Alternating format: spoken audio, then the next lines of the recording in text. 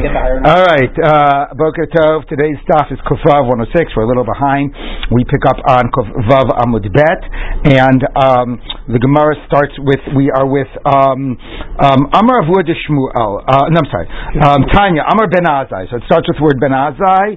It's about 15 or 18 lines from the bottom. Line starts with Chovevei Amud Bet. What did I say? Chovevei? I'm sorry, Chovevei Amud Bet. The daf is Chovevei. We start on Chovevei Amud Bet. Amar Ben Azai.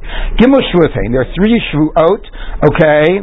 I mean, we're dealing with somebody who takes a shvua to deny that he has somebody's property or lost object. What do you have with this object? Oh, I found it, etc. So a little bit we're touching on lost objects. Although now we move from a shvua that somebody is denying that he's holding property incorrectly from a shvua of Edus. One of the cases in the end of Parshas Vayikra is that somebody denies that he has testimony. He knows testimony to his friend, and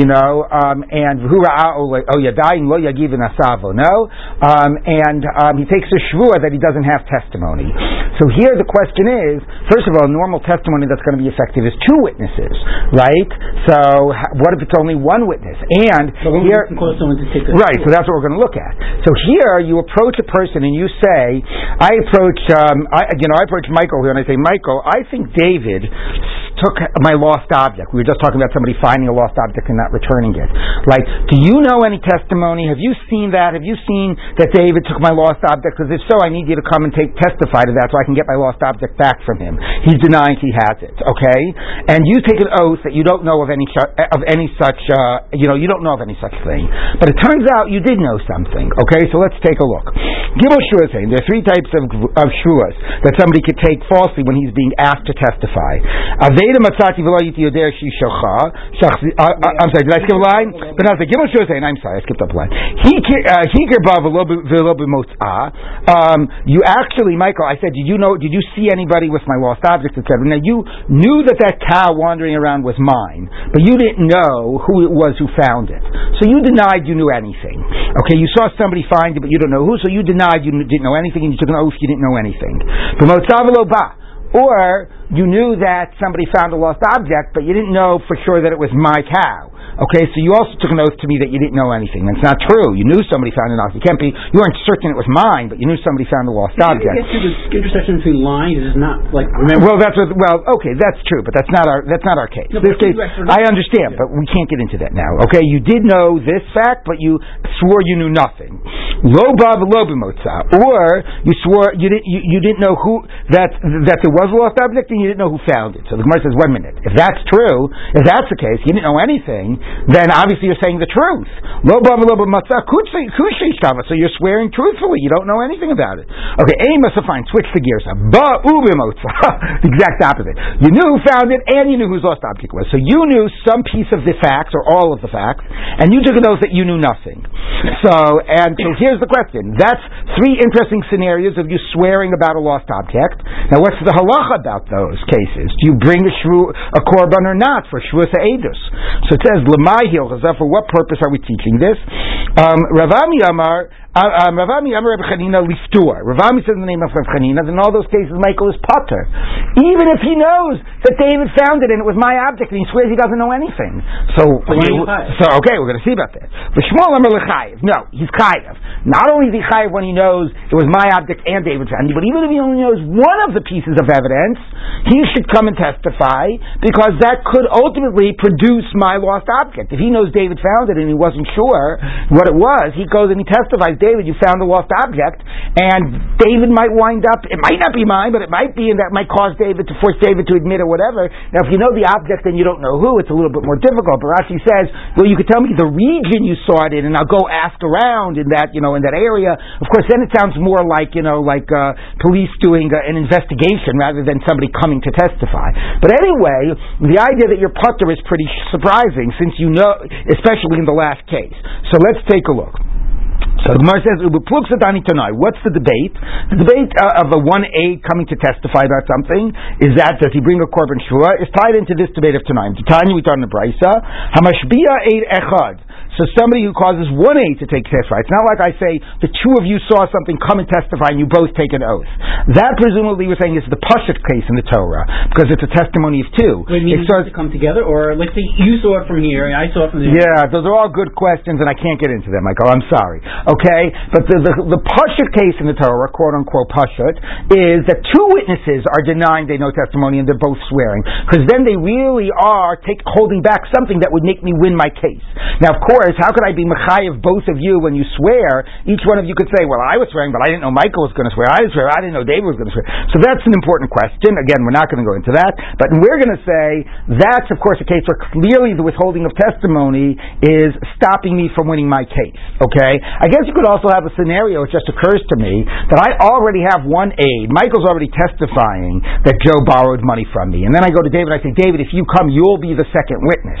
Okay, so that could be an easier case where your oath is clearly preventing me from winning my case. But here it's only one witness. The best one witness can do for me is make the other guy take an oath.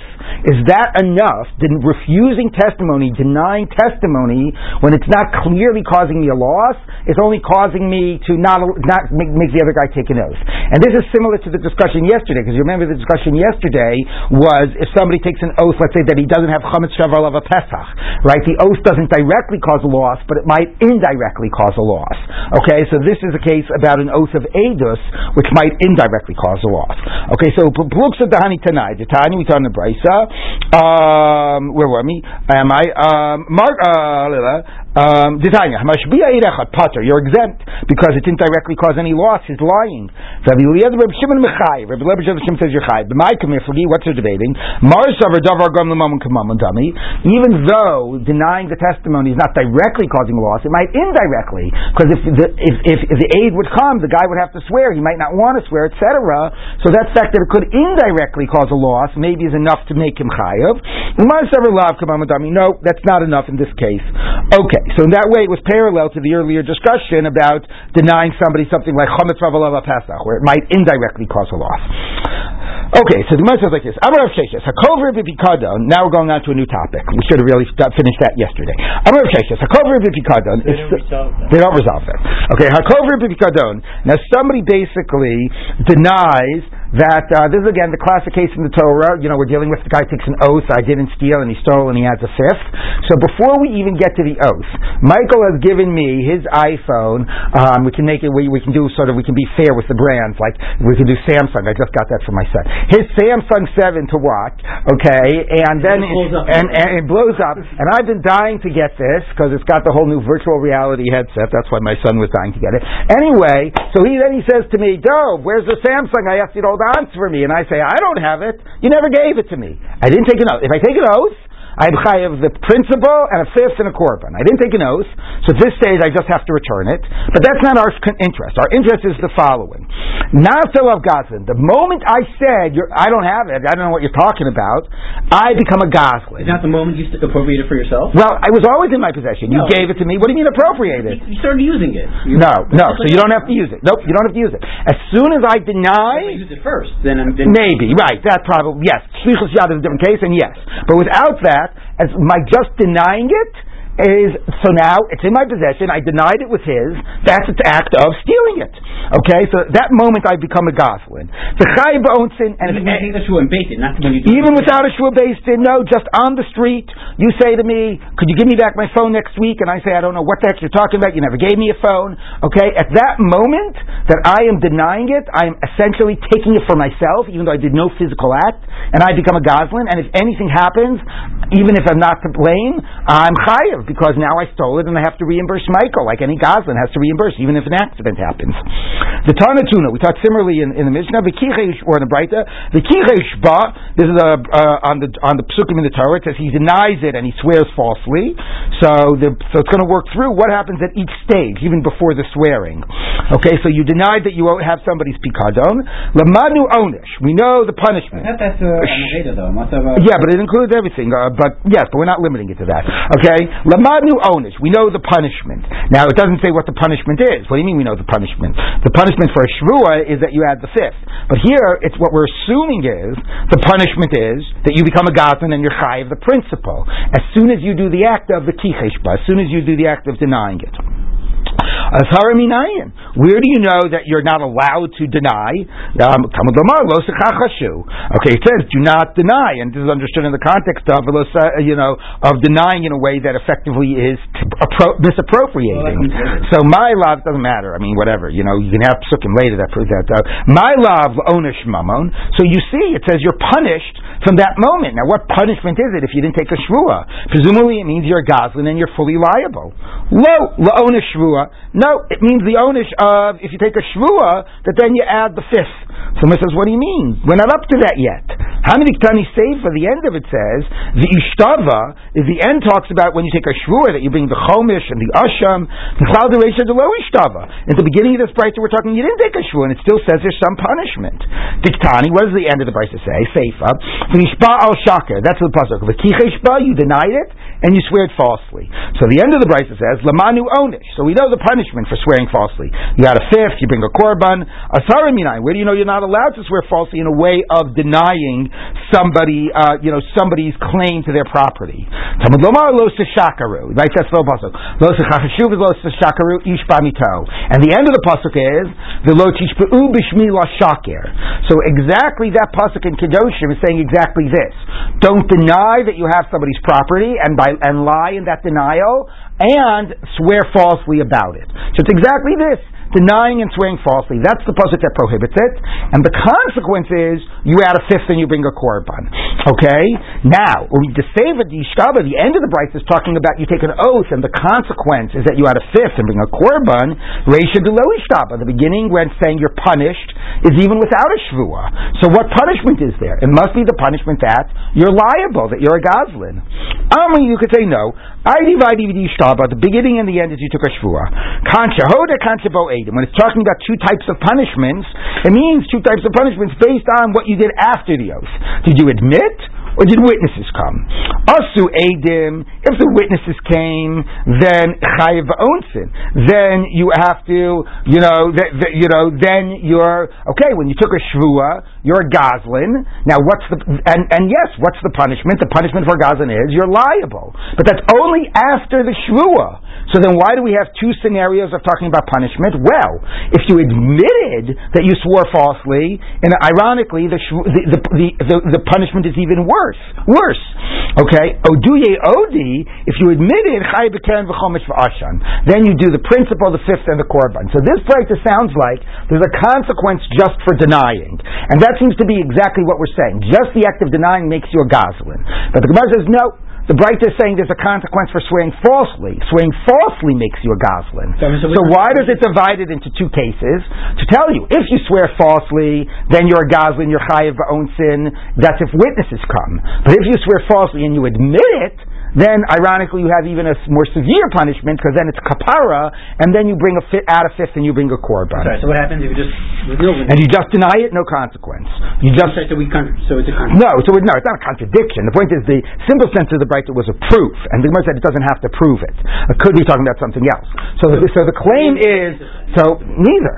You can't prove one way or the other. We're going to continue the sugya. So the claim is that denying makes you a goslin. This brayta seemed to prove it. It seemed to say as soon as you deny, there's a consequence, and presumably the consequence is you're chayiv in the principle. And the answer is no. Maybe it's talking about that you took an oath. When you take an oath, you're a goslin, and that's when there's a consequence. But if you deny by itself, you're not. So now the Gemara is going to continue to try to prove this one way or the other. Let's take a look. Maziv Rami Bar Chama. So Rami Bar Chama asked, we have a Mishnah in Shavuos that says that if Michael has to take an oath, and he's not he's a motive in mitzvah, he has to take a shvua, okay, and and he's not able to, right? So, or he says, that whatever. There's a case like the person who has to take an oath, or he makes me want to take the oath anyway, and I'm not able to take the oath, okay, because I am puzzled to take an oath. And then it talks about the monetary consequences if I'm obligated to take an oath and I'm not able to, okay. But the point is, what would be a scenario where I'm not able to take an oath? So the Mishnah says, echad shvus eidus, right? Okay, if I am suspect of swearing falsely, what would be a case when I've been suspect of swearing falsely? Whether there's evidence that I swore falsely by testimony, meaning I definitely swore falsely in the past, and that means I can't be trusted to swear truthfully now. Okay? Well, unless there's tshuva, and then what constitutes tshuva. Okay? So, what is the evidence that I swore falsely in the past? Whether I swore falsely about denying testimony to somebody, or I swore falsely that I was holding on to somebody's object and I denied it. In any of those cases, even if it was not a shvu about mammon, even if I just took an oath about something trivial, right? I took an oath that yes, I went to the Mets game yesterday, and I'll swear to you that I did, and then I'm lying, even though it has nothing to do with money. Okay, any type of evidence that I swore falsely makes me puzzled to take a shvuah. Now, why is that relevant for us? Because Gemara says the following: if we're dealing with the case about a pikadon, why do I have to have sworn to make me puzzle? If this statement of Shmuel is correct, as soon as I denied, Michael said, "Where's my iPhone? Where's my Samsung?" And I said, "I don't know what you're talking about. I never had it." So that, if Shmuel's statement is right, was it Shmuel? I'm sorry, I keep thinking Shmuel. It's Rav Sheshes. If Rav Sheshes' statement is right, I should be, and I'm a Goslin at that moment, then I'm puzzle for a shvuah. Goslin is puzzle for a shvuah.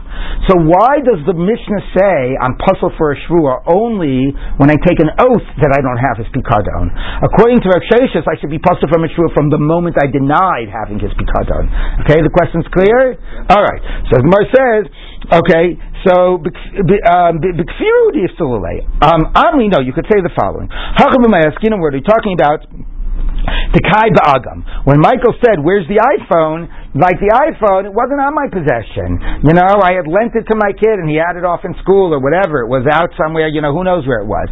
So that act of denying doesn't make me a Goslin. Because why? Because I'm only denying because Michael's going to say, "What do you mean you don't have it? I gave it to you to watch. What do you mean it's somewhere else? Like, I want it now." So I don't want Michael to give me a hard time. So ironically, rather than having given me a hard time, I'm just going to lie to his face, and he knows he gave it to me. I don't know what you're talking about. But somehow that's easier because there's a sense that I'm not really planning on keeping it to myself. I'm just buying myself time. Okay? If I have it in my possession and I can give it to him and I'm denying it, then it's only because I'm keeping it to myself. But if it's somewhere not directly in my possession, we don't translate my kfira as an act of taking it. Okay? So even though, you let someone else take it. Yeah. Well, I shouldn't have given that example. The Gemara's case is it's a cow, and I didn't do anything wrong with it. Right. It's a cow and it's off grazing somewhere in the swamp. Okay? Okay. So, because for whatever reason I'm buying time, that's the scenario where Rav Sheshes did not say it. Rav Sheshes only said it if people could prove it was on my person when I was denying it. Okay? So, I'm not really denying it. I'm not really planning on keeping it. I'm going to just push him off. Then I have to go and retrieve it, and then I'll give it back to him. And then I can say, "Oh yeah, I'd forgotten about it." Somehow it's easier for me to lie and deny it, and then claim that I had forgotten, than to say I know he wants it, and to say I don't have it, and then get him to yell at me right now. Okay, so it's pretty ironic, but that's what we're saying. All right. Yes. I'd be able to get it for you today. I understand. I don't understand why this is exactly true. Well, by the way, you get it for you today too. That iPhone, you're supposed to be you're supposed to be watching it. I understand. I don't know why it's better to lie this way than to tell the truth. But we always know people often lie rather than tell the truth, and it would have been easier to tell the truth. By the way, though, another way you could say it, which is not exactly what the Gemara is saying, is that it's not just that I'm buying time, so I'm not intending to keep it. But when I deny that it's Michael's, the question is, what is the act of being a Goslin? It could be, if it's on my property, the act of it being on my property is like an act of possessing it. But if it's not on my property, if it's somewhere in a swamp, even if I'm denying and I want to keep it for myself, where's that sense of possessing? Right? Because it's not under my control at that moment. But that's not exactly what the Gemara is saying. Okay? So the Gemara is saying is, yes, you're right. There are times when denying doesn't make you a Goslin. That's when it's not directly in your possession. Okay? Teda, you should know this. If somebody denies Michael says, where's the $100 you owe me, Dove? And I say, I don't know what the heck you're talking about, okay? And I'm lying, and witnesses prove that I'm lying. I'm still not a goslin. I'm still kosher le'edus. Why? I tried to steal his $100. But I kofir because I'm puzzle le'edus. If I said, I don't know where your Samsung is, I'm a puzzle. What's the difference? Either way, I'm not giving him what I owe him. I'm stealing it. So the answer is that if I'm not giving him his iPhone, the only reason is Samsung. The only reason is because I want to keep it to myself, and I'm a goslin. If I'm denying the loan, it's because I want to buy time. Okay. Now again, why don't I just say I don't have the money on me? I'm working on getting it, because then he's going to yell and says that's what you've been saying for the last week or whatever. I can never trust you. Somehow I feel it's easier just to deny it now and then come back to him when I get the money. Okay. So if you're lying, even in the case of not giving somebody money that's owed to them, you're not necessarily a goslin if you're just doing it to buy time. Okay, so now the Gemara says like this, top of Chovevei by Picodo. By Picodo, depending on if it's in your possession or not. It's actually not in his possession, then he really doesn't know if he can get it back. Yeah, but we're not necessarily limiting it. Right, but we're not limiting it to that case. Even if you know you could, it's enough that you're buying time. The Hamar Ilfa, but doesn't Ilfa say, so again, challenging this idea that the question whether a Shrua whether denying makes you a goslin, doesn't Ilfa say Shrua Kona, an oath makes you possess it. So we assume what that means is only when you take the oath you become a goslin. Shvuhu dekanya, when you take the oath denying it, that's when you become a goslin. Avak fira lo kanya, the denying itself does not make you take possession. So the man says, no, achinami dekai ba'agam. Yeah, fine, that'll be a case when the cow is off in the swamp. So fine, that's a case. There are cases when denying doesn't make you a goslin, and you're only a goslin at the stage of taking an oath. But when it is directly on your possession and you deny, that's when Rav Sheshes says that you do become a goslin at that moment. The Ibaisim, now we're done with Rav Sheshes. We're done with this question of when do you become a goslin, at the time of denying or the time of Shvua. Just to warn you, we're going to take a whole turn, and the whole daf today, now that we're on the official daf today, is going to basically focus on this statement of Ilfa that Shvua is Koneh. But we're going to give it a very different meaning than we gave it before. Before we said it means that at the act of Shvua you become a goslin. Now be prepared for a radically different meaning of this phrase that a Shvua is Koneh. The Ibaisim, we didn't resolve. We had his claim. We had some argument whether we could prove it. We don't know, like many things. Okay, the Ibaisim, if you want, I can tell you. My Shvua Koneh. What is Shvua Koneh that Ilfa means? It means something completely different, which we're now going to focus on. Okay, to the Rav Huna, like Rav Huna says. The Amar Rav Huna, Amarav. Manali biyadcha. Somebody says, you have $100. Michael says to me, where's the $100 you owe me? No, you don't have, I don't borrow any money from you, but nishpa. So this is a Bava or this is a Picodo? Either way. Okay, and I take an oath. Okay, classic case in the Torah. I'm a goslin. I owe him. If I admit to it, I give him a fifth and a korban. And then witnesses come and show that I was lying, that I borrowed the money. I had the pikadon. So you know what Rav Huna says? Potter. I don't have to give him anything. What do you mean? I stole it with an oath and the whole thing. Shenemer, because the pasuk says, "V'lakach be'alav v'lo yishalem." So the point is, Michael has a claim against me. The Torah says I take an oath and I don't pay. So obviously the pshat in the Torah is I take an oath and we assume without any other evidence that oath means that I'm telling the truth, and therefore I don't have to pay him. The oath got me out of my obligation because there's no other evidence at this stage. But Rav Huna's reading it is, once you've taken the oath about a claim, you'll never have to pay for the claim, even if it's proven that you were lying. What about the whole case of the Torah that Adam comes? So the Gemara is going to deal with that. How do you ever pay? What's the other case of the Torah? What's the other case when a person admits and he pays the fifth and he brings a korban? And right. So we're going to deal with all of that. But this is like wild also. What's the svara? I paid you with my oath. What do you mean? First of all, it was a false oath. Second of all, we're like my grandmother used to. Yeah, exactly. That and $5 to get you a cup of coffee at Starbucks. Exactly. Like my grandmother used to say, you take the credit, I'll take the cash. Like, what is your oath going to do for me? Okay, but here it says, no, I gave you my oath, I don't have to pay you.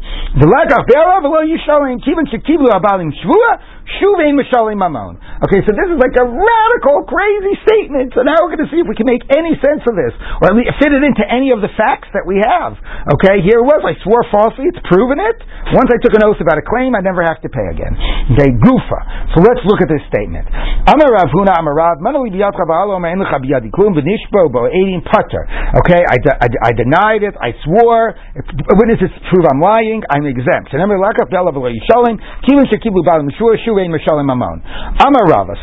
to try because we said it before to explain why the bright wasn't a contradiction to Rav Sheshes. So that was just getting rid of the Rav Sheshes discussion. Now we're going to look at the claim. Okay? So now we're going to try to come to put it and make it manageable to some degree. Amar Rava, Mistava Milsa Derav b'Milza. That makes sense with a loan, because then at least my obligation to Michael is abstract. Now the money has been spent. Even if it hasn't been spent, it's like it's been spent. As soon as he lends me the money, he no longer owns that cash itself. No, but at least we can talk about, since it's not like my physical object is in your house, it's just an abstract debt, we can somehow say that debt gets canceled by a shvua. It doesn't make any sense, but at least it's not like my Samsung is right there on your table. I see it there. How can you not give it to me? It's just a debt, so we can cancel a debt. Shemitah cancels debt, so a shvua can cancel a debt. Okay, I don't understand it, but that's at least he's trying to limit, this crazy statement. Okay, so he says, it's only an abstract debt. But if you gave an object to watch and the guy swears falsely, that always belonged to the owner. How does taking an oath make that object no longer belong to the owner? So the Gemara says, that's not true. Like in truth, Rav is saying this claim that you take a shvua, you give a guy a shvua against his claim, you're off the hook, even if you're lying, even if you have his pikadon in your house. Okay? Because the pasuk is about a case of somebody gave you an object to watch. Okay? So we got this crazy claim that you're given an object to watch, you swear that you don't have it, you're lying, you're in all those things. The guy's object is still in your house.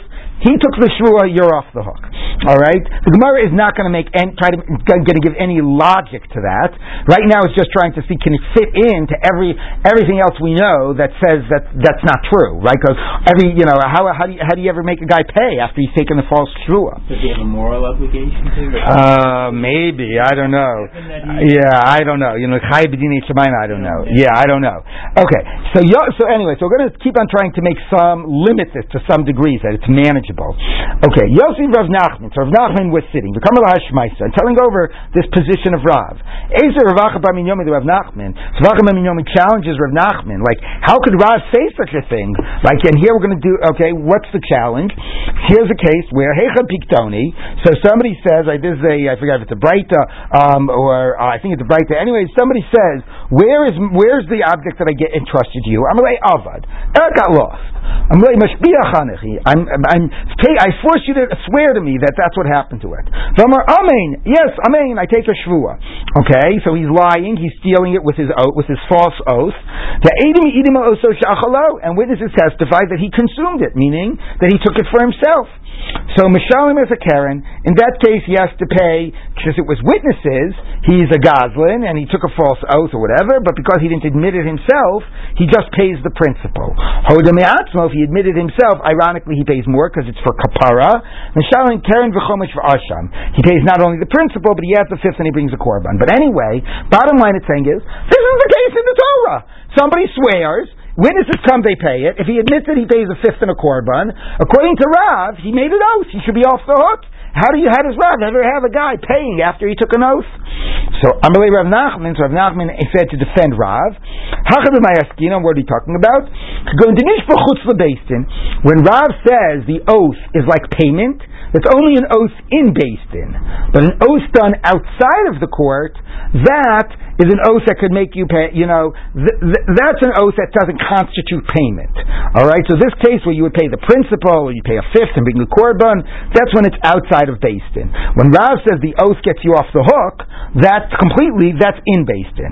Amalei said 1 minute. Yihachi, if we're only talking here in this case of an oath outside of Beis Din, Ema Seifa. Let's look at the second case of this. It might actually be a Mishnah. No, I'm sorry, it's a Mishnah. It's the Mishnah coming up. Okay, let's look at the second part of the Mishnah.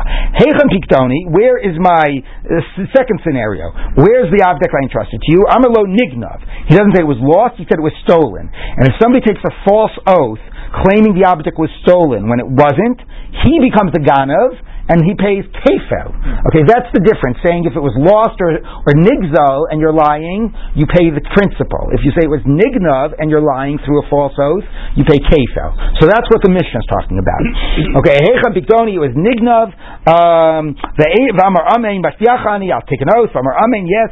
And witnesses testify that he's the ganav. Mishan tashlume kefel, you pay kefel. Hodemiatzma, but if he admits on his own, then mishan karen v'chomish v'asham. Then it's that classic case of the fifth and the korban. Okay. The Isal, now, we have said that all these cases that the shvua does not constitute payment are cases where it took place outside of Beis Din, right? Rav would say once you make the shvua, you're completely off the hook. So how do you explain all these cases where you wind up paying after false oath? Shvua outside of Beis Din. But he's going to say that can't be for this case. Why? If you say these cases of paying are outside of Beis Din where the shvua was, Nika Kefel. You wouldn't pay Kefel. Now, we haven't proven it, but we're going to sort of say, when the Torah speaks about somebody swearing falsely about Geneva and paying Kefel, that's clear. It's like Ad Elohim Yavo Dvar Shnehem, right? It's coming to the judges. It's very clear that case of a shvua about Geneva where you pay Kefel is in Beis Din.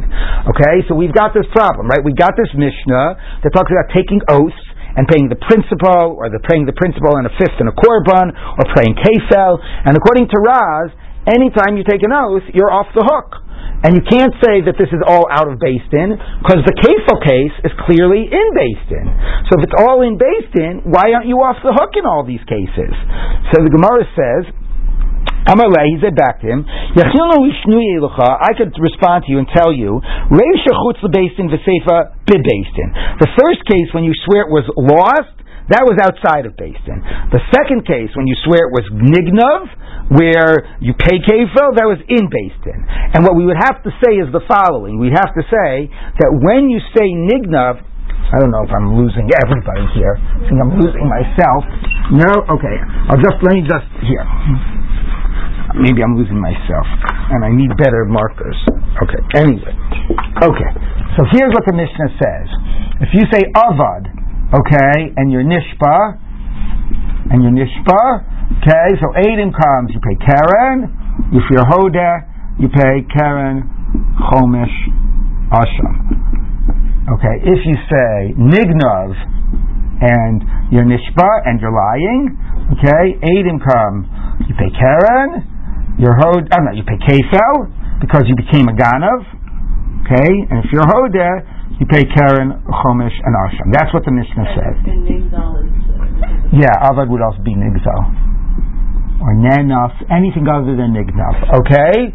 Now the question here is, according to Rav, anytime you took a shvua, you should be off the hook. Okay. So we say, how could you ever be paying here? So we say this is chutz lebeitin. Okay. But now the Gemara says 1 minute. But if it's chutz, you would never pay kefel chutz lebeitin. Okay. So what we're going to say is never pay kefel chutz lebeitin. So we're going to say, okay, maybe this case is bid beitin. Okay, maybe the safe is bid beitin and the rate is chutz lebeitin. Now, even before we say that, the question here is 1 minute. But we left with the same question. If it's bid beitin, then the shvua should count as payment. Why do you pay kefel? So there, the Gemara is implicitly saying, no. A shvua that makes you a ganav, that makes you pay kefel, that would be like an we're implicitly assuming that would be an exception to Rav's rule. Okay? So this one case of paying kefel, that's the one case that a shvua would not count as payment, and that would be Beis Din. But everything else would be like, even this case would be like chutz lebeis din. Okay, so it's like that's a really bad answer. All of these cases where the shvua doesn't count as payment are chutz lebeis din. This one case where you're paying kefel, that's where the shvua is in Beis Din and the shvua doesn't count as payment. Okay, so they give it like this. I can answer you. So let's cut the bright in parts, which parts are in Beis Din and out of Beis Din. I'm not going to give you a bad answer. That's a good thing. Nobody likes a bad answer. So then give me a better answer. So I divide bid Beis Din. Fine, it's all in Beis Din. So we're back to the question. Why doesn't the shvua count as payment? The lo kasha, kan b'kafatz, kan b'shelo kafatz. So somehow it seems like just as bad of an answer, okay, but it's all in Beit Din, okay, it's all Beit Din, and that's why there's going to be kefel. But the point is, in order for the shvuah to count as payment, not only does it have to be in Beit Din, the judges have to impose the shvuah on you, have to force you to make a shvuah. But if you jumped up and made a shvuah on your own, or Rashi says the guy who jumped up is your litigant, he jumped up and he said, when he said, Jenna, make a shvuah to me, and you make the shvuah before, and the judges didn't say you had to make it. That just happened right there in front of the judges. That for Rav would not count as a shvuah, as payment. Okay, so here that it is not a payment, your shvuah, that's kafatz. Okay, presumably here also it's not a payment, it's kafatz. Here the kefel in the Torah is only in Beit Din and when the judges made you do it. So this is a case of low kafat. So it's pretty much just as bad of an answer. We're cutting up the cases in the Mishnah about what type of a shvuah it is. But somehow he feels to say it's all in Beit Din is a better answer than say some is in and some is out. Okay, but it's obviously a very weak answer. To have these cases work for Rav, that the shvuah isn't a payment, you have to create a special scenario that it's either not in Beit Din or it's in Beit Din but not imposed by Beit Din. Okay, so that's what he says. Kan b'kafatz, kan b'shelo kafatz. Amari Rabbi Bar Kamma Rav Nachman. So Rabbi Bar Kamma said to Rav Nachman, Michti, because Rav Nachman was giving all these bad answers for Rav. He said, listen, Michti, let's take a look. The Rav lo svir lecha. You don't even hold of Rav's position. So mashkuni nafshecha de Rav lama lecha. Why are you? It's so great. We have the same phrase in English. Why are you mortgaging your soul? That's what it means. The mashkon is like collateral. Why are you mortgaging your soul for Rav's position? It's such a crazy idea. You don't hold for it. Why are you going out on a limb and giving these bad answers, for Rav's position? So he says, so he said back, Amalei, he said back to him, Lifrusheli de Rav. Now, you know what? I'm not coming to defend Rav. I'm coming to explain Rav, to interpret Rav. The Rav Hachim Matar and this is how Rav would explain the Mishnah, which doesn't really answer the question, but he basically, it's sort of like, this is the sake of Talmud Torah. It's, Rav presumably didn't say something that made no sense, so even if I don't hold by it, I want to understand what he was saying. I want to understand how he would explain it. Okay, that was a nice little interlude. Back to the challenges. Okay, Vaha Rav Kra Kamar. How can somebody not hold by Rav? Rav quotes a pasuk. V'lakach ba'alav v'lo yishalim. Take the shvuah, don't pay. Of course, the pshat of that pasuk means if there's no other evidence. But anyway, how would you otherwise interpret the pasuk? No, only you could say, no, the pasuk isn't telling you a shvuah always counts as payment.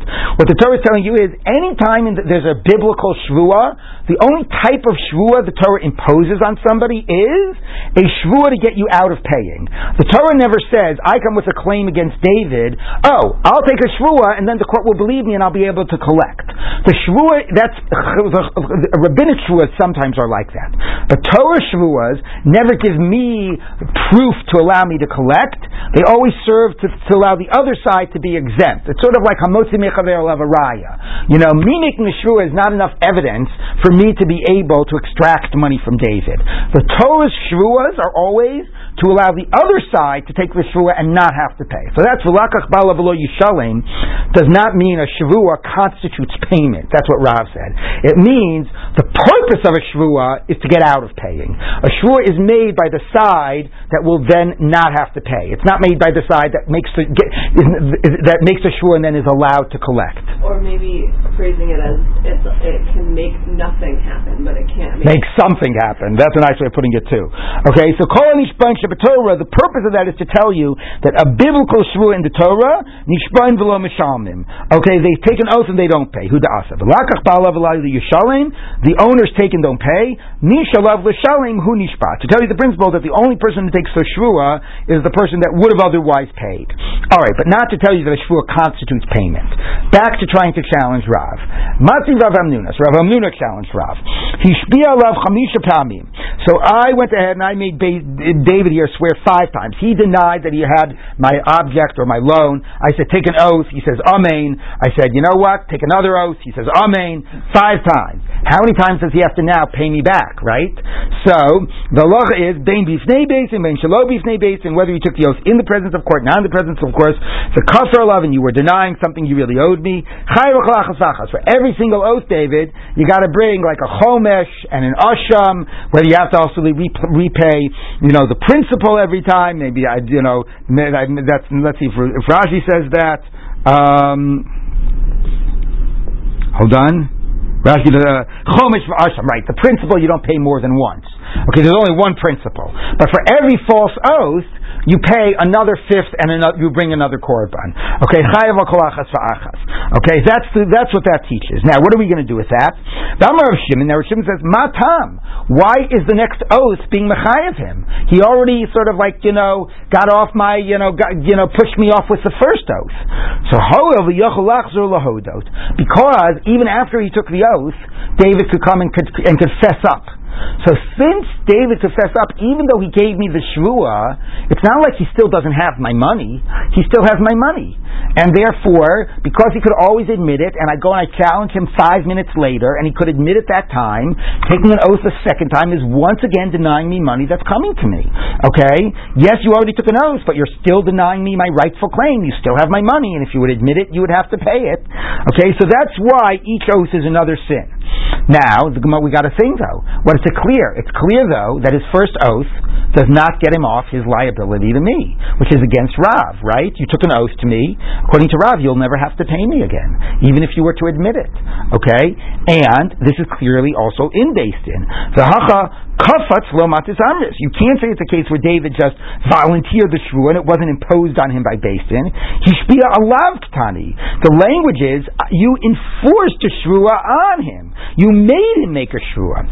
Chutz leBeis Din lo matis amris, and you can't give that other bad answer that it happened outside of Beis Din. Bifnei Beis Din ktani. So it says in the presence of the court. It says whether in their presence or not in their presence. So this explicitly is a case.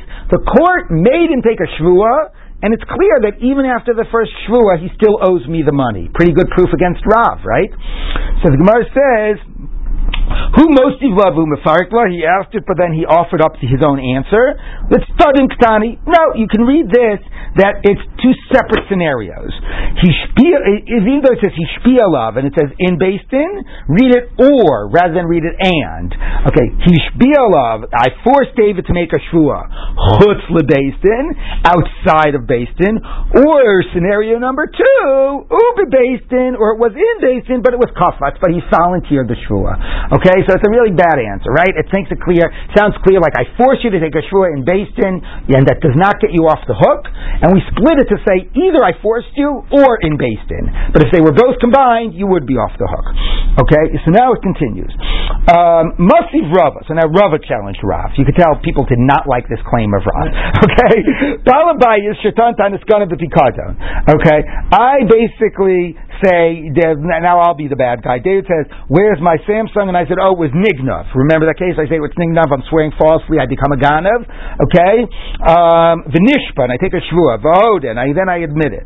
Ubo Edim, and then witnesses come and say that I was lying. Imachalobo Edim Hodeh, if I admitted before the witnesses came, then I don't pay kefel. I'm a moda b'knas. And what's the halacha about being moda by a false shvuah? Mishalim Karen v'chomish v'asham, the principle, the fifth, and the korban. If I admitted only after the witnesses came, so my admission means nothing if it's after the witnesses came. In that case, Mishalim Tashlume Kefel. Okay, I pay Kefel. Okay, the Asham, but I also do the Asham. Okay, because I pay the Asham because I admitted. I don't pay the Chomish. The Chomish, if I'm paying Kefel, right, the Kefel includes the fifth. I don't have to pay an extra fifth if I'm already paying double. But because I admitted, for my kapara, I bring an Asham. Okay? So if the witnesses come first, they make me pay Kefel because I said it was Nigdav and I was lying. And if then I choose to admit, I'll bring the korban, but I don't have to pay the Chomish. That's what that teaches. Now, Yehacha, Chutz lebesin v'karfetz l'matzis amris. Once again, you cannot say this was out of basin, or you can't say I jumped up.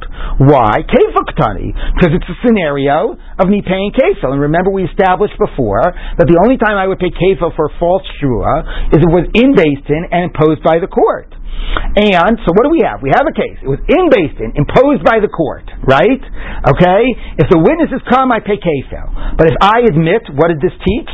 If I admitted before the witnesses come, I pay the principal. And I pay a fifth. Why is that? I gave you a shvua. Okay? So we're back to the problem. It was in court. It was imposed on me. That's clear, because if the witnesses come, I'm going to pay kefil. But if I admit, I still pay the principal and a fifth. So you see, my oath does not constitute payment. So the Gemara says, Ela Marava. So what we're going to do is, the same way we carved out something here, we're going to carve out the one scenario where Rav's statement couldn't be possibly not contradicted by all the evidence. Okay? So Ela Marava, any case where I admit that I swore falsely, lo shnatoin tainus avad, lo shnatoinus tainus ganav, lo amarav. It doesn't matter whether I was lying that it was stolen or lying that it was lost. Okay, Rav, when it said that my shvua counts as payment, was not a case when I admitted afterwards. Why not? Because the psukim are clear that I pay then. Daksiv v'his vada. The Torah says if I confessed, I pay principal. I pay the principal and fifth. So basically what it's saying is, any case in the Torah that contradicts Rav is not the case that Rav was talking about. So one case in the Torah that contradicts Rav is, I swear falsely and I admit, and I pay the principal and a fifth. So rather than saying that's a case of chutz lebeistin or kafat, we're just going to say that's not Rav's case. Rav's case is not a case when I admit. When you admit, then you do pay the principal. Okay? So what's the only alternative to admitting? What's the only alternative to paying other than admitting? What's the other case when I have to pay if I swore falsely? Either I admitted or Eidim came. So let's take a look at the Eidim. If I admit, Rav wasn't talking about. Now, toin tainus ganav ubo Eidim. If I said it was nignav and witnesses came, nami lo amarav. Rav also didn't say that case of Eidim when I claimed it was stolen. Taksiv tashlin kefel, because the Torah has a case of paying kefel when I was lying to a shvua. So the Torah has all the cases, okay, except one.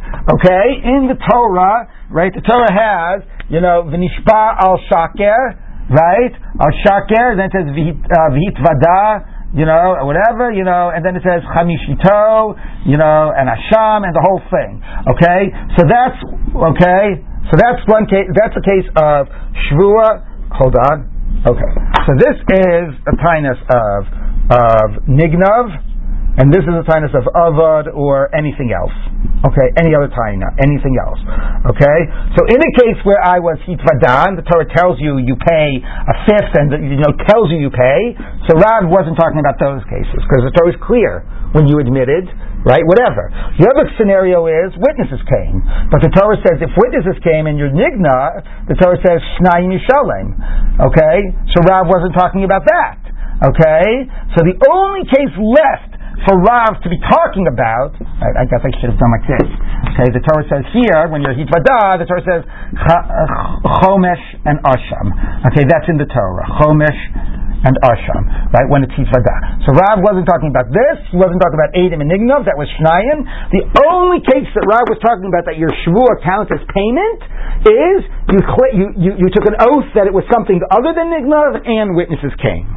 The combination of that is the one case the Torah isn't explicit about what the consequence is, and that's the case where the oath would count as payment. We can't just be meaning like you take the oath and you neither admit nor do witness. I understand. That's pshat of the psukim. Your oath, because you took the oath, you don't have to pay until any other evidence comes to light. Your oath counts for now, right? Okay. That's pshat. But Rav's claim is your oath counts as payment. But it can't be any of these cases. The only case left is not nignav and witnesses came. Okay? So, Nami Lama Rav Daksi Teshlemekeva. Ki Kama Rav, Ki Gon Shetoin Tainas Avad, V'nishpa V'lohoda, Uboedim. Okay, the one case, it was Avad, and witnesses came, that's the one case not in the Torah, that's the case that your shur counts. The Gemara says, Other Rav Gamda V'amr Lo Shmaita Kami to Rav Ashi. So if Gamda went and told this over to Rav Ashi and said that Rava is trying to explain Rav like this, in this way, to limit him to this one case. So Amar Le, he said back to him, Hashta, Umar Rav Hamnuna Talmidei de Rav, the Yadadam Rav Hoda, the Kamostiv Hoda. Rav Hamnuna was Rav's student. And if you remember, Rav Hamnuna asked from one of the cases before, from the Mishnah, where the guy basically, where it says he was, if you take multiple shvuas, right, you're chayav for each one because you could admit in the middle. Remember that bright that we asked from? Right, remember that? When David, you took 5 shvuas to me and you're chayav for each one? And it says because you could have admitted in the middle. So, and he said, but why would admitting have made you chayav? Rav said you're pater. Well, according to you, any case of admitting Rav wasn't talking about. Rav wasn't talking about scenarios of admitting. So why did Rav Hamnuna, who was Rav's student, challenge him about this case that you could have admitted between each shvua? Clearly he understood that Rav was said his halacha even in a case where somebody admitted. Okay? Umar Rav Hamnuna Talmidei de Rav, the Yadadam Rav Hoda. He knew that Rav said his halacha even in the case of admission.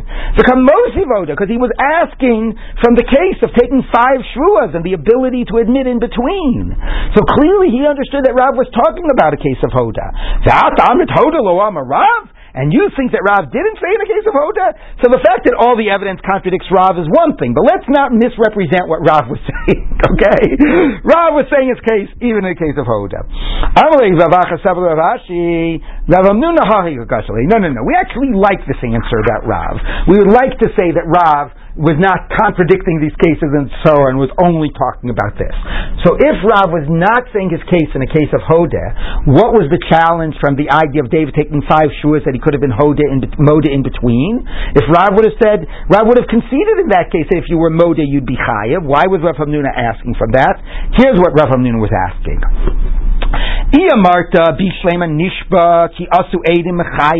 Because when I made David take a shvua and he swore, falsely, what would have been the case if witnesses would have come, not if he would have admitted? So this is exactly the case that Rav says David would have been pater. He's nishba, it's not about Geneva, and witnesses came. You got this? So this is the case that if witnesses came, you'd be pater. If you admit, you'll be chayiv. But if witnesses come, you'll be pater. So here was his question. If you would say Rav is wrong, and that if witnesses came, David would be chayiv, that's why he has to pay to bring a korban for his shvuas number 2, 3, 4, and 5, because he's using that shvua is denying me something that I have rights to and that I could bring witnesses to prove I have rights to. Because he could admit. His ability to admit means that so Rashi says here is the ability to admit in this framing does not mean that that whether it would have made you pay or not. The key is you were denying me my rightful money, and if I would have brought witnesses, you would have had to pay. Your ability to admit in between just means that each shvua is seen as a separate shvua. Every shvua is a separate decision to lie again, if you want to do it that way, right? Anytime you could have admitted at any time doesn't mean that because you would have admitted you would have had to pay me and you're stealing money with each shvua. It means because you could have admitted each shvua is a new lie. It was a new opportunity for you to tell the truth, and it was a new lie, and it was a new shvua, and that's why it's 5 separate shvuas. But the reason you're paying is because witnesses could have proved that you owed me the money, and your shvua was getting you out of a real debt you had to me. So if Rav would say, so if witnesses came, you'd be chayav, not like Rav, I understand why every shvua you'd have to pay. But if witnesses came, you'd be exempt, right? If Rav was saying was true, and the only way you'd have to pay is if you would admit. But if I would mamish bring witnesses, then you'd be exempt. In that case, could there be any case that if I were to bring witnesses, if Rav was saying the truth and you swore and you brought witnesses, you'd be off the hook? And we should say that your shvua makes you obligated in another korban just because you could have admitted. So right now you're not admitting. So what basically is a little confusing, but basically what that was saying is the following: is the only way we're able to make sense of Rav is to say he's talking, the one case is the case about Eidim after a Tainus Avad. Everything else is contradicted by the cases in the Torah. Why was Rav Hamnuna asking about this case of admitting if Rav never said it's halach in a case of admitting? Because that's right, it really wasn't about admitting. This is the way Rashi says it. Admitting was just saying that each shvuah was a separate lie. Okay, but what that was really about is, he was really saying, I get if Rav is wrong and witnesses would make you pay, each shvuah is another act of stealing money.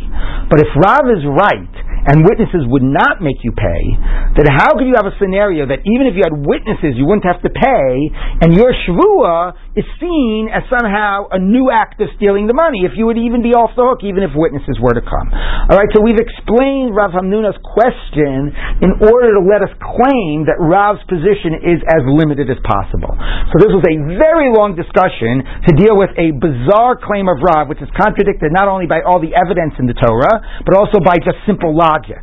Why should a false shvuah get you off the hook from a real debt? Okay, and not only a debt, Rashi says even if the Torah says, Gemara says even if the object is in your possession. So the best we were able to do was limit Rav to one out of the four scenarios, but basically, obviously, people are not happy with Rav. So tomorrow we will pick up, thankfully, with a new topic.